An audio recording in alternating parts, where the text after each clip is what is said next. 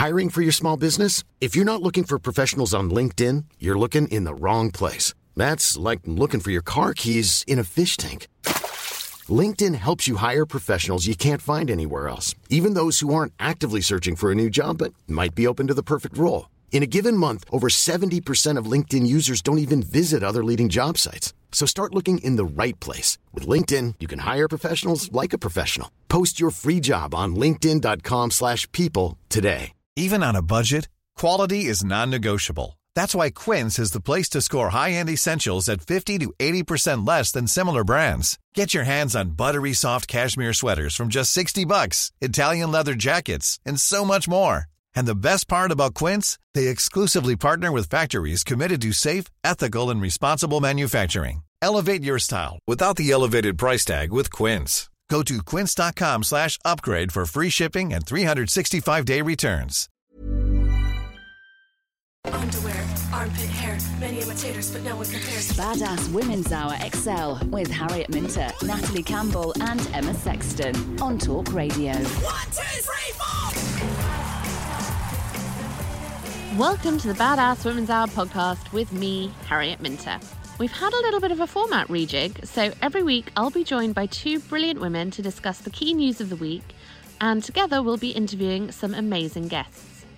This week I'm joined by vocal coach and presenter Carrie Grant and star of E4's The Sex Clinic and nurse Sarah Malindwa. We'll be discussing coronavirus and talking to head teacher Vic Goddard about why it's particularly worrying for disadvantaged pupils. Plus, we meet Dr. Karen Gurney, aka the Sex Doctor, who talks to us about desire, long-term relationships, and why sex might be the thing that sorts out our immune systems.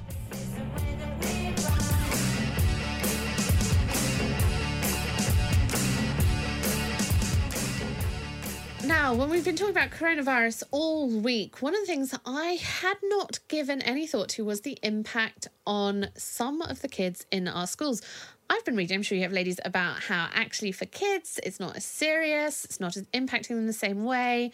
Then there was all this discussion about, are we going to close the schools, are we not? No, we're not. They're still going to be going to school. Oh, this is fine. And then I saw a tweet from Vic Goddard, who head teacher at Passmore's Academy, you might have recognised him from Educating Essex, about what is going to happen should they close the schools to those kids that are on free school meals and are relying on those for essentially food. Yeah. And he is launching a really fantastic campaign about this. We've got him on the phone now. Vic, hi. Hi. So tell us what you are asking the government to do. The problem we get is that we get public money, money from the government, from taxation, etc., to feed some of our young people. We get about £2.30 a day per child for those that need that. And of course, if we close down, we will still be in receipt of that money, and those children won't be in receipt of that food. So what I'm trying to do is get permission from central government to say that we can give that money to the families, but obviously, just giving cash to people isn't always the best idea. So we've been working with our local Tesco branch about converting those £2.30s into vouchers, and for them to be able to then spend those on food in Tesco's. Hopefully, when Tesco's restock the shelves, send those on food there. We can't. It's not a perfect situation. I don't think we're going to get perfect situations, but at least the right people are getting the opportunity to get the money they deserve. Vic, I think it's an incredible thing you're doing, and I hope the government listens to it, because the other story that I've seen a lot on social media and the news this week is actually what's happening to food banks. So all of us stockpiling all of this food that we might have been giving, or that supermarkets might have been giving to their local food banks, and it's now not going, and those in the most need of it do not have access. I think the biggest problem we've got is that, we're a food bank, we give out food bank vouchers at school, we're one of their sort of satellites. The problem we've got is that, unfortunately, it feels like we have a government that thinks of everything top down, and actually education should always be thought of bottom up. So who's at the bottom of the pile? Who's the people who need the most support? Who are the most vulnerable in these situations? And let's make decisions for them first, because everything else will then follow from that. But we've got a government that worries about business, and don't get me wrong, I understand business is important and it feeds people and pays people's salaries. But at moments like this, not to even mention the impact of this on our most vulnerable is just, I think it's such an own goal from the government, and maybe indicative of where we are. I know in my community, the special educational needs community, some of our parents are absolutely dreading trying to explain to their children about the coronavirus, because their children quite often suffer with really high anxiety. So there's all of that. And then being stuck in a house all day is also not very good. So there's a whole challenge, you know, when you consider, I think it's something like 17% of children have special educational needs. It's a significant number of children. Yeah, I mean, we're about a third of our young people. We're a very inclusive school. You know, we really are, you know, welcoming of our whole community. And there is no doubt that you can see the anxiety across our school. You know, behaviour has been difficult this week because young people want answers to questions that we can't give them. And, you know, you can see that anxiety building up. And when there's a lack of leadership, and that's what it feels like from central government and the DfE to us, when there's a lack of leadership, what fills that void is anxiety. Yeah. And when you've got young people who are inclined to be anxious anyway, probably because of how they've been treated by the education system in lots of times, you know, that then ratchets it up. And then you end up with anxious families who are then looking for people to blame and looking for support. And unfortunately, schools are often the answer to every question. But Vic, do the like you said, you've just contacted the government. Do they listen to you? They are much more media. They are much more social media aware than they've ever been. Don't listen to parents. No. Yeah. I phoned up the we have an education coronavirus helpline. So I phoned that up last week and said, "This is what I want to do. Can you just make sure that I'm not going to go to prison from doing it? That I'm not just giving away public money. Just make sure it's legal. Make sure it's okay. And then people are waiting to hear it's okay." And unfortunately, the person on the line says, "Well, I can't answer that, but I know someone at the department who probably can. Fantastic. Give me their name. I can't do that. Give me their number. I can't do that. Can you put me through to them? No, I can't do that." Because we've got a government that's trying to say, carry on, business as usual. So they don't want to discuss the what-ifs. So we're in a really ridiculous space where we know the likely outcome of the next couple of weeks. We want to plan for it so we're not leaving people vulnerable, but the government doesn't want to send the message it's even thinking about it. And that's unfortunately will affect the most disadvantaged and most vulnerable in our communities. And that's, I'm sorry, it's not good enough. How are you said, it's hard to talk about this with kids because it raises anxiety. How are you talking about coronavirus to them? Yeah, I mean, we have a really extensive tutor time. I think one of the things that we've been able to do, because we have mixed age classes, so when our young people arrive, they're put into a house rather than a year group. It's as close to Harry Potter without broomsticks as you can imagine. It's the only way I can describe it. And so we've been able to use those sort of mixed age sort of half an hours we have a day with them to try and explain what's going on, use some of the older students who maybe get it, to explain it to the younger students. We've shown the numerous hand-washing videos that are out there, trying to tell them how it is transmitted. But unfortunately, Facebook is often a big influence on what people think is the truth. And so we're not only swimming against, that tide, but also with a lack of information coming out centrally, we're trying to fill that void. But young people are still anxious. They're still listening to the radio, hearing the news, seeing it on their phones. What would you like? What would you like to see from the government? There's a load of what ifs, and it feels like they're scared to discuss the what ifs. It feels like they're scared to say, okay, we can see what's happening around us. We're taking a slightly different route, and they're going to trust science, and we must trust the science. But if this does happen, here's the contingency pack. Here's the information you as school leaders need. And then we can go with planning it. I'm not asking them to plan it for me. Just give me permission to have some freedom to plan it for them. But the Football Association took it into their own hands and said, we don't trust what the government is saying, so we are stopping all games. Yeah. Education can't do that, can they? We're in a really difficult place. I'm a government employee. My money comes directly from central government. Teachers I know are really worried. Really frustrated, Yeah, and it's a bit like snow closures, You can't get it right as a head teacher, and I understand that. We have a role in society to educate children, but also to provide a safe space for them so parents can go on and can, also contribute to communities. So I'm very happy that that's the role we're taking.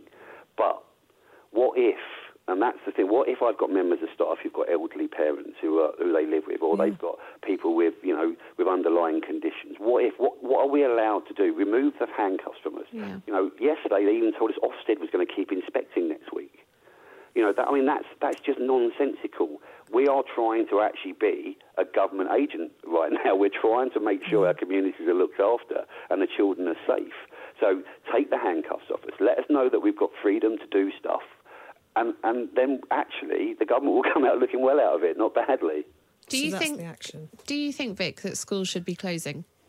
I think in science we trust, okay, and I'm very happy to follow science. I think the problem I have is that when the Prime Minister, who has a low credibility amongst many teachers through the lies about funding over the last 10 years, unfortunately, it just taints whatever's said, and you just have that nagging doubt in the back of your head. Is this about political expediency rather than anything else? I think fundamentally we're going to reach that tipping point within the next few days. I mean, if you look at the rest of, other countries in Europe, they're way ahead of us in terms of preventative measures, and we just sort of sit in here with this keep calm and carry on approach, and we all know what's coming in the next couple of weeks if we're being realistic. So we do, And unfortunately, stiff upper lips don't stop you catching disease. No, exactly. Well, Vic, thank you so much for coming in and chatting to us. That is Vic Goddard, head teacher at Passmore's Academy there. If you are a teacher as well, or a parent, you agreeing with him, give us a call and tell us 0344 499 1000. I thought what he said there was really important about kind of understanding this from not the top down but the bottom up, the most vulnerable to begin with. And Sarah, I think you said earlier that actually we should be thinking also not just about children, but we should be thinking about victims of domestic violence, which is if we tell people to self-isolate, and we're telling people to self-isolate with people who are abusing them, we could see a real spike in the number of domestic violence cases. What should we be doing? Are there things that we can do as a community to help those who are maybe more vulnerable? I think just checking in on your neighbours, checking in on your relatives, especially your older ones, people who have disabilities. Keep communicating. Let's not cut each other off and just not isolate in that way. I think now more than ever, we live in this world where we sort of text and WhatsApp more than anything. Let's pick up a phone call. Speaking to somebody. You have to really intentionally do that. We have to really push ourselves and do things that we used to do in the 90s. And actually open up those communication doors, because there's nothing worse than not having somebody to speak to, and a lot of the older population go through that anyway. And I think now more than ever, they watch the news, they listen to the radio like we do, so their mental health is going to be way more impacted, because now they're thinking, I'm more alone than ever. I think it's about finding new ways of communicating, and they're all out there now, which is great. Technology should really come into play at this point. We have a group that meets in our house, 130 families, and we've had to stop those meetings. And they are some of the most desperate people.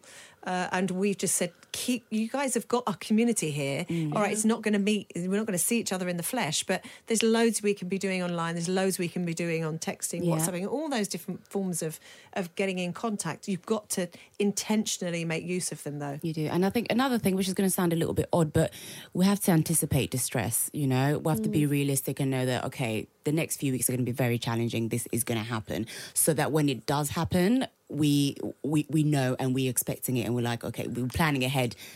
Since our government can't plan ahead for us, we can plan ahead for ourselves emotionally, at least. One of the things that I don't know if you've seen, it's gone slightly viral, was a video that was featured on Oprah, which was a young woman going into a Walmart, I think it's a Walmart in the US, and she's stopped in the car park by this elderly couple in their car, and they're sat in their car, and the windows are rolling down. They say, "Can you come here?" And they call her over and they say, we're too scared. We're in our 80s. We're too scared to go in there in case we get this virus. And they give her money and get her to go and do their shopping for them.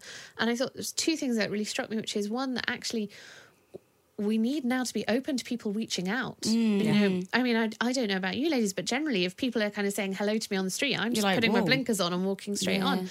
And actually now's the time when we need to reach out and really support. And also we need to be thinking about who do we know that maybe we haven't been in touch with for a while, but might need that help, might need that support. I am just thinking about some of my elderly relatives, and then some of their friends that live alone, or that might actually just need a bag of groceries on their doorstep. And if you know people who live in what's it called, accommodation, safe accommodation, sheltered housing. That's what I was looking for.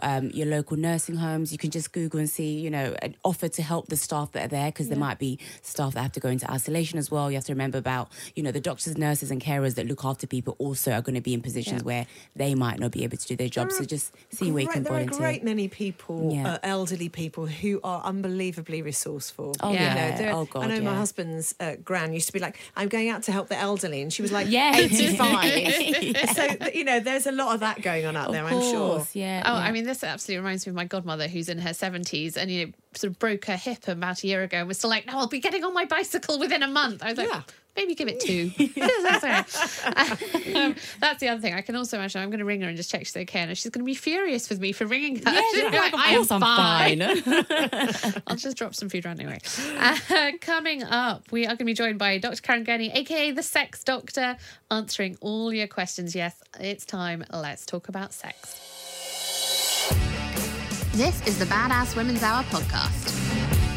We are super excited because in the studio with us we have Dr. Karen Gurney, aka the Sex Doctor. Hello, Karen. Hello, thanks for having me. Thank you for being here. Tell us, what does a sex doctor do? How did you become the sex doctor? I was going to say, did you title yourself? I just made it up. No. So basically, I'm a clinical psychologist that specialises in sex. So lots of things that clinical psychologists specialise in. Mine happens to be sex. Been doing it for about 17 years, managing sexual problem services for the NHS and also privately for the Havelock Clinic. And my Instagram account is @theSexDoctor. Did you always know that was going to be the area of psychology you were going to go into? No, it was a complete fluke. I basically ended up specialising in it accidentally because in my final year, when you do a specialist placement, I didn't really know what I wanted to do, and my placement fell through because someone was on mat leave, and they said, what do you think about sex? And, sexual problems, sexual health. And I thought, sounds good. Sounds like there's going to be lots of comedy anecdotes. It's right near to my house. I'll take it. And started and knew it was a specialty for me. I absolutely loved it from the first kind of second I arrived. And that was a long time ago now, and I still love it every single day. It's a joy. What sort of things do you deal with as a sex doctor? So is it, I'm not even going to start. You tell me. So basically, I do therapy with couples and individuals, and sometimes in workshop format and sometimes digitally. And I'm basically helping people get the sex life that they want. The digital, they got you there. The digital, I see. Sorry, I've just got dirty. Speaking of porn, You know what? There are so many puns in this job. You can't avoid them. Right, okay. This will just get a big laugh out now. So I'm basically helping people with sexual problems, which could be concerns about desire, concerns about erections, concerns about painful sex, or sometimes it's just people are dissatisfied, they're worried they're having too much sex, they're feeling out of control with sex, they're just feeling like things aren't right in their sex life. So I'm a bit like a personal trainer for your sex life, bringing in all of the science and all of the theory into therapy. I can't even begin to think about the sort of research you're doing in order to be a personal trainer for your sex life. Can you give us some of the best comedy stories? There are moments where you're like, because whenever we ask a doctor, tell us about the A&E incident that you always remember, they've always got the one where something went up somewhere it shouldn't have gone. Is there stuff where you're like, oh, I can't talk about it because I'm a doctor, but... Yeah, I actually can't really talk about it, mainly because I would hate my clients to think that I did talk about it. I guess... It's fair to say that sometimes people are really worried about things that are really normal. And in some ways, for me, there's very little that I'm shocked by. There's very little that I haven't heard before. But the biggest shocks come from people who are concerned, that they're, for example, feeling out of control with sex because they're having sex like once a week or something. Those are the ones that are almost most shocking. But I actually can't divulge any more than that. I would hate people to worry if they came to see me. I think that's really interesting that people... have this disconnect between what they think of as normal and what actually you think of as normal and what you see. Yes. Is that because we still, as a society, put masses of shame and guilt around sex? Yeah, so this is the biggest thing, actually, is that people are often drastically wrong with their ideas of what's normal when it comes to sex. And this is the thing I find so fascinating, because most sexual problems are not actually problems within that person or within that relationship, but problems with how we see sex as a society. So for me, it can be quite frustrating as a therapist working with one person or a couple or a small group working on sexual problems, when actually the change needs to be on a much bigger level. And it's got nothing a to do with them level. personally. Exactly. Yeah. So, people are worried that they're doing something that's abnormal. They're worried that they're not having sex enough. They're always drastically out when it comes to how often people are having sex, but people are still really worried about it. They're worried about all kinds of things. Has normal changed? Yeah, I think it has, actually. And the research says that it has as well. So, for example, is there anything we can't talk about on Talk Radio at this time of night? You can't swear, but apart from that, you can talk about whatever you like. That's fine. So the research tells us that there are some things that have changed over the decades. And one of those things, for example, is that in the UK, younger generations have anal sex as a more standard part of their sexual practice than older people. And so there is a shift in people's ideas of what constitutes normal sex. Those types of things have changed. Is that because of pornography? I think that's that feels like the easy It's place one to blame hypothesis. it, but- Yeah, so I think there are a couple of hypotheses. One is that are young people just more open and more happy to experiment? And I guess we see that in other areas with young people as well, more fluid sexualities, more fluid gender expression. So it's a possible hypothesis. Or is it because what people see in porn more often portrays anal sex as a standard part of heterosexual sex, which is a shift. So, and we do learn about sex, some of us do, from porn, so it could be. We don't really know for sure, but it's definitely a change. Are younger people having better sex? No. And sexual dissatisfaction in the UK is enormous. So around about just over half of women in the UK, just under half of men are concerned about their sex life, and it doesn't discriminate across the age ranges. And I frequently see people in their 20s, even people in their teens, who are very, very concerned about their sex life in all kinds of ways. So no, and in some ways I would say that younger people have it a little bit more challenging than older people as well, because they're yet to develop all of those skills in assertiveness and confidence and being content with their bodies, and especially younger women. We see kind of as women get older, they get more sexually confident, they get more assertive, they get more confident with their bodies. In younger women, we don't see that, and that tends to really show itself in sex. Your book, Mind the Gap, The Truth About Desire and How to Future-Proof Your Sex Life, is out now. I'm so excited I get to read it. Yes. Tell us the truth about desire. What do we mean when we use the word desire? Because we've all been through that stage where you meet someone and it's full-on lust and you can't get enough of them. And then one day you wake up next to them and you're like, oh, you again. Yes. Okay, so I wrote the book partly because, we talked earlier about the gap between what people know about sex and what they could do with knowing. The biggest gap going, in my opinion, is the truth about desire. And this is a gap in knowledge which is adversely affecting the lives of just over 30% of women in the UK are concerned about their desire. So it's a thing. People are worried about it. They're not feeling like sex. And actually, if they knew how desire worked, they wouldn't be worried about it and they'd know what to do about it. But nobody's saying it. So the truth about desire is that we kind of have this idea that desire operates like a sex drive, something that's there and present and is independent of other contexts. So a bit like hunger or thirst. And actually, desire doesn't work like that.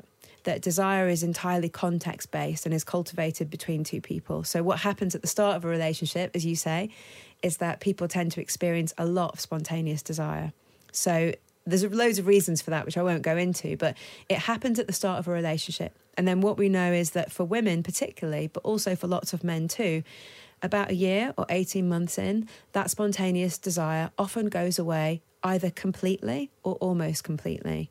And so a large proportion of women, we know this is backed up by science, if you ask them how often they feel like sex with their long-term partner, they'll say either never or almost never. And that should be considered normal. Now, if women knew that that was normal, I can guarantee there are a lot of women listening that are breathing a sigh of relief, because women do not know this and they think it's a problem with them or with their relationship. And sometimes they even say to me, it's definitely me, because it's happened in every long-term relationship I've been in. And that's because it's a long-term relationship, not because it's them.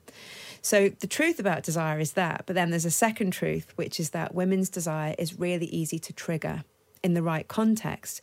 But because we're waiting to feel like it, women are often putting barriers up to the right context. Does that make sense? So if your partner kisses you and you think that they want something that you don't currently want, you put a kind of virtual stop sign to that kiss. Because you're like, I don't want to have sex. Exactly. Yeah. But that's the opposite of what your desire needs. We are going to keep talking to Karen about this. Dr. Karen Gurney, aka the Sex Doctor, coming up after the break. More about how we trigger desire, and maybe a little bit about whether or not the coronavirus might be good for it.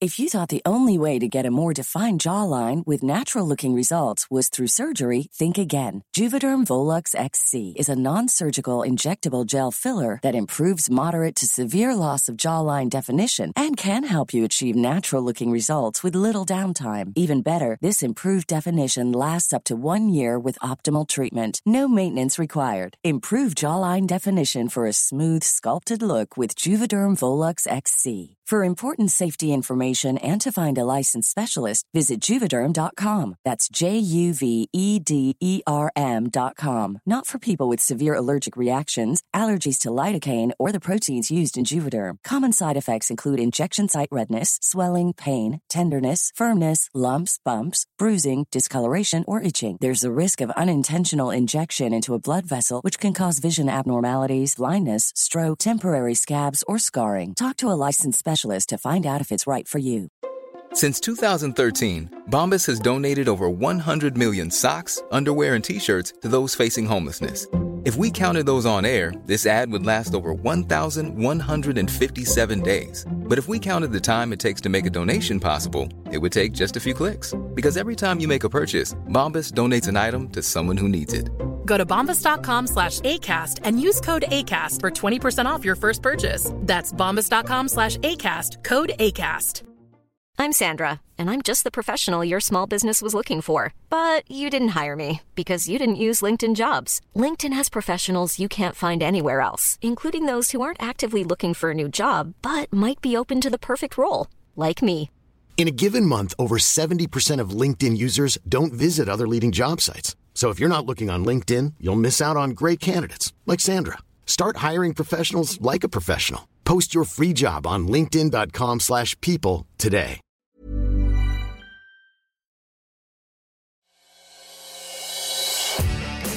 This is the Badass Women's Hour podcast. You can get in touch on all the socials on @Badass Women's Hour. Now, let's get back to our guest.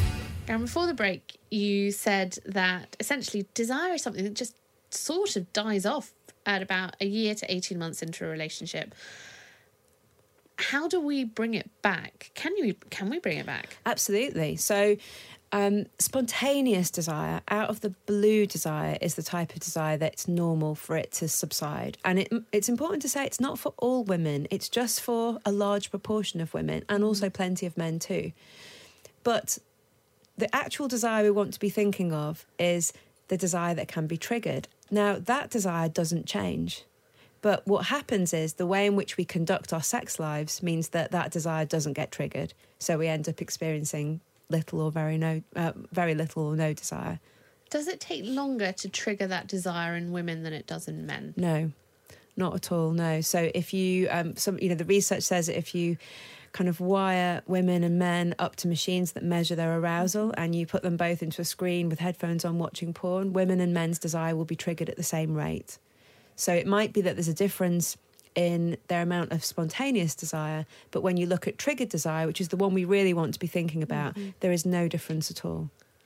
I mean, I am fascinated by this, but I have to check in on something that I talk about as fact all the time, and I'm not sure that I am, which I think relates to the research you just talked about, which is when we think about what turns on men and what turns on women.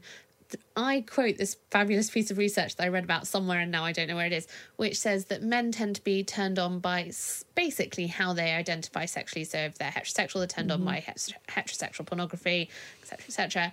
Whereas women are kind of turned on by anything and everything. Is that true? That's right. It's important to say that it's heterosexual women. So if you split the groups with women who are also interested in any way with sex with other women, those women have the same response to men, to only being turned on by the things they're turned on by. So there's something about heterosexual women's sexuality that has this broad response to arousal. So there have been many hypotheses put forward as to why, which I won't go through. There's like 10 of them, maybe more, but we don't actually know why, but there is something there in that. But that suggests that naturally, actually, women are more attracted to women, and we've evolved to be attracted to men in order to procreate, almost. There's several suggestions, and it's really interesting data, and I think we'll probably know in the next few years what that's all about. I do talk about that in the book, I believe, that data. So it is once fascinating. you get past 18 months, I mean, I've been married for... How long have I been married for? 27 Too long to remember. years. 27 years this year. Wow, well done. So you cannot always expect that you're going to be going, whoa, I'm really up for it tonight. You should expect not to, actually. Yeah. So sometimes sex is a decision. It's like, Yes. I really love you and I really want to show you that. And let's get into that place where we're having sex. That's right. So we should think of desire less as a sexual drive and more of a motivation. And of course, for us to be motivated to do something, it first has to be rewarding.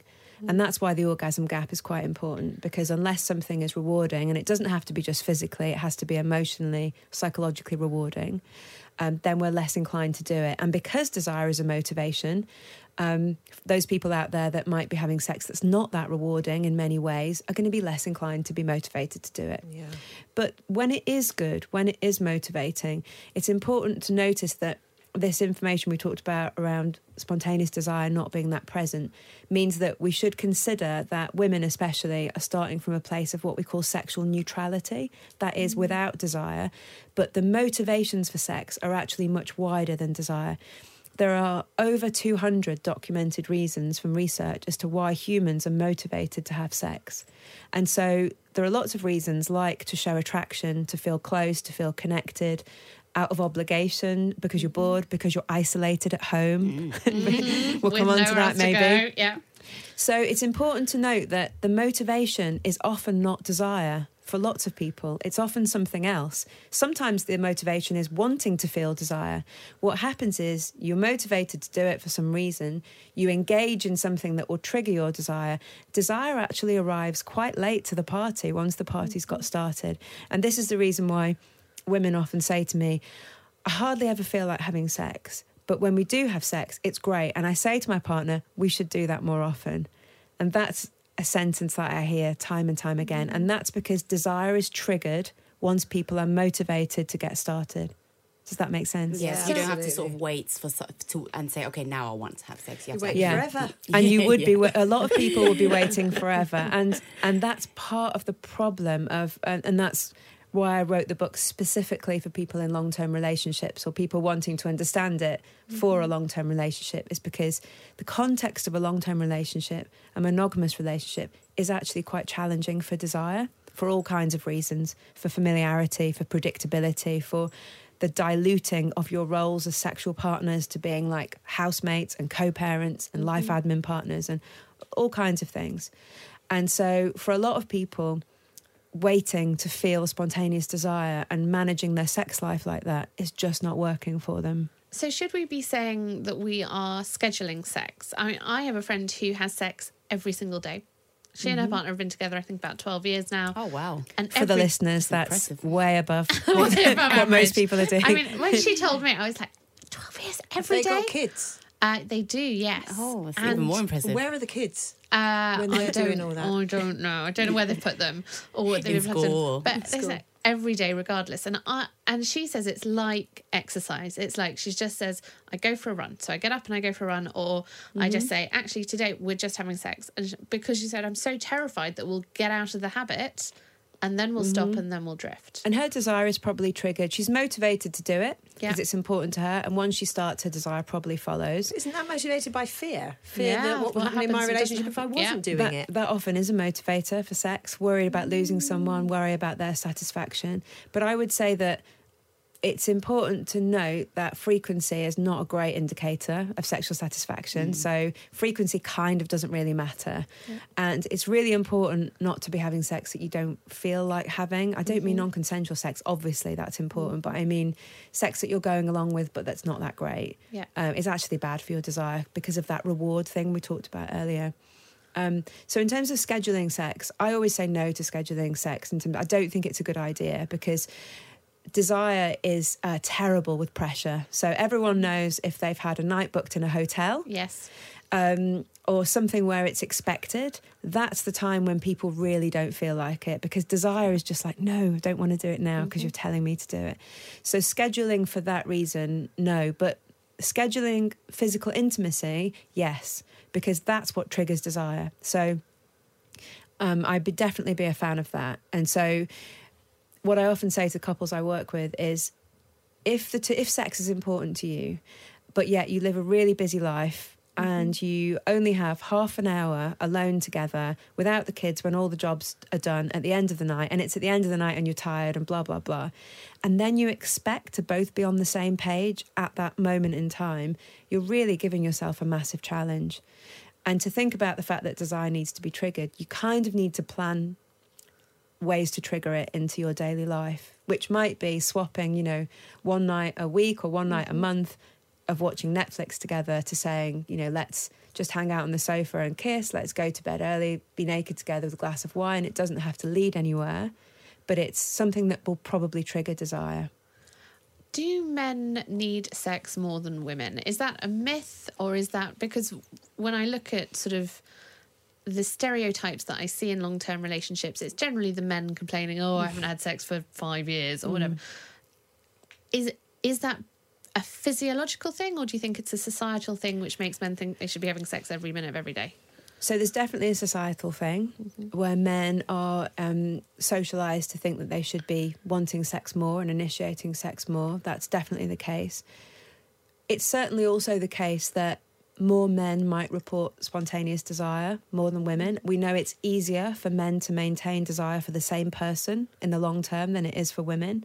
So there are lots of reasons, both biological and psychological and sociological, why men might think about sex a bit more. But in terms of wanting sex, I would say it's equal. It's just that women bear the brunt sometimes of an orgasm gap, so not having as much physical reward from it, and often bear the brunt of doing more life admin around the house and having more on their mind, which distracts them away from it. So it's a complex picture, actually. But I would say that it sometimes does men a disservice, that idea, because there are plenty of men who are also not feeling much desire and worrying about it. And there are plenty of women who are experiencing higher desire than their male partners. So, yeah. You talk in the book about this idea of future-proofing your sex life. So I have just started a relationship, very excited about it. And obviously we're in that lovely lust phase where you just fancy each other all the time. But I am very concerned about what happens when we're not in that phase. How do we future-proof it? Do I not need to be? No, you okay, don't. good. Tell me why. So basically, there is no reason why couples can't sustain a brilliant sexual connection over decades and decades. And we see that in research, and we know it happens, and we know exactly what the factors are that keep that good. And that's why at the end of the book in part 3, it's all about what does the research tell us about couples that keep this? How do they keep it? And there are some really surprising things in there. So one of the things that's kind of fundamental, and it seems quite obvious, but it's often something that's hard for couples, is about how easy they find it to talk about sex. So we know there's a direct correlation between being able to talk about sex and sexual satisfaction, more so than anything else. Whether you have different ideas about how much you want it, different ideas about how it should look, none of that matters as much as being able to talk about it. And the reason for that is that, of course, over time, your wants and needs change, your body changes, there's stuff going on in your life, your preferences change, things are always shifting. And if you can't discuss it, often that's where it gets problematic. But then there are other more surprising things in there. So one of my favourites is about the personality trait of conscientiousness. So it's of all of the big 5 personality traits, it's the one that you would least associate with a good sexual relationship. Yeah. But actually, we know that people who are fairly conscientious in life tend to keep sex a priority and make an effort to do something about that. And so I write a little bit. It's not my strong suit. Only one of you has to be like. Okay, it's fine. There are plenty of other things as well, but really, what I was aiming to do with the book was to write a book for everyone, whether their sex life is not going so great because they're concerned about desire, or whether their sex life is amazing, but it's important for them for it to stay that way.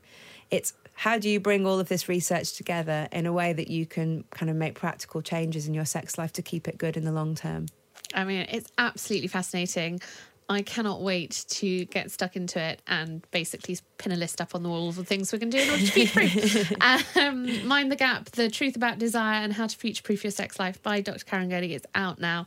Go get it. It's great. Karen, thank you so much for coming on. Thanks for having me. You're immensely reassuring. Brilliant. Loved it. So brilliant.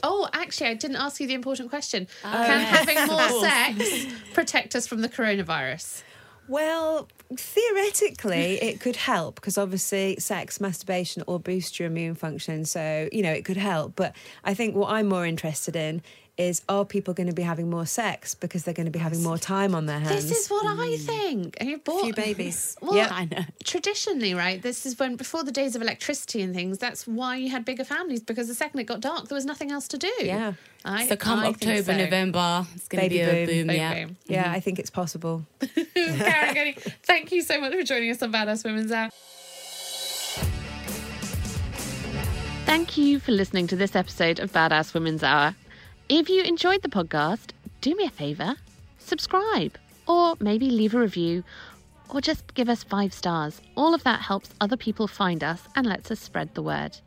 And if you'd like to chat to me in between shows, or you've got a guest you think we should interview, do find me at Harriet Minter.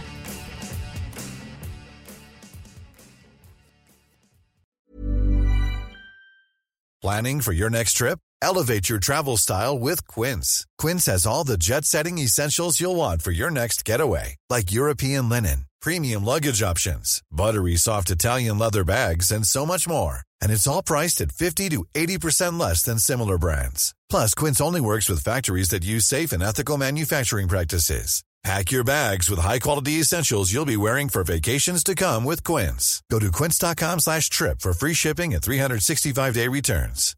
Hi, I'm Daniel, founder of Pretty Litter. Cats and cat owners deserve better than any old-fashioned litter. That's why I teamed up with scientists and veterinarians to create Pretty Litter. Its innovative crystal formula has superior odor control and weighs up to 80% less than clay litter. Pretty Litter even monitors health by changing colors to help detect early signs of potential illness. It's the world's smartest kitty litter. Go to prettylitter.com and use code ACAST for 20% off your first order and a free cat toy. Terms and conditions apply. See site for details. Hey, it's Paige DeSorbo from Giggly Squad. High quality fashion without the price tag. Say hello to Quince. I'm snagging high-end essentials like cozy cashmere sweaters, sleek leather jackets, fine jewelry, and so much more. With Quince being 50 to 80% less than similar brands. And they partner with factories that prioritize safe, ethical, and responsible manufacturing. I love that. Luxury quality within reach. Go to quince.com/style to get free shipping and 365-day returns on your next order. Quince.com/style.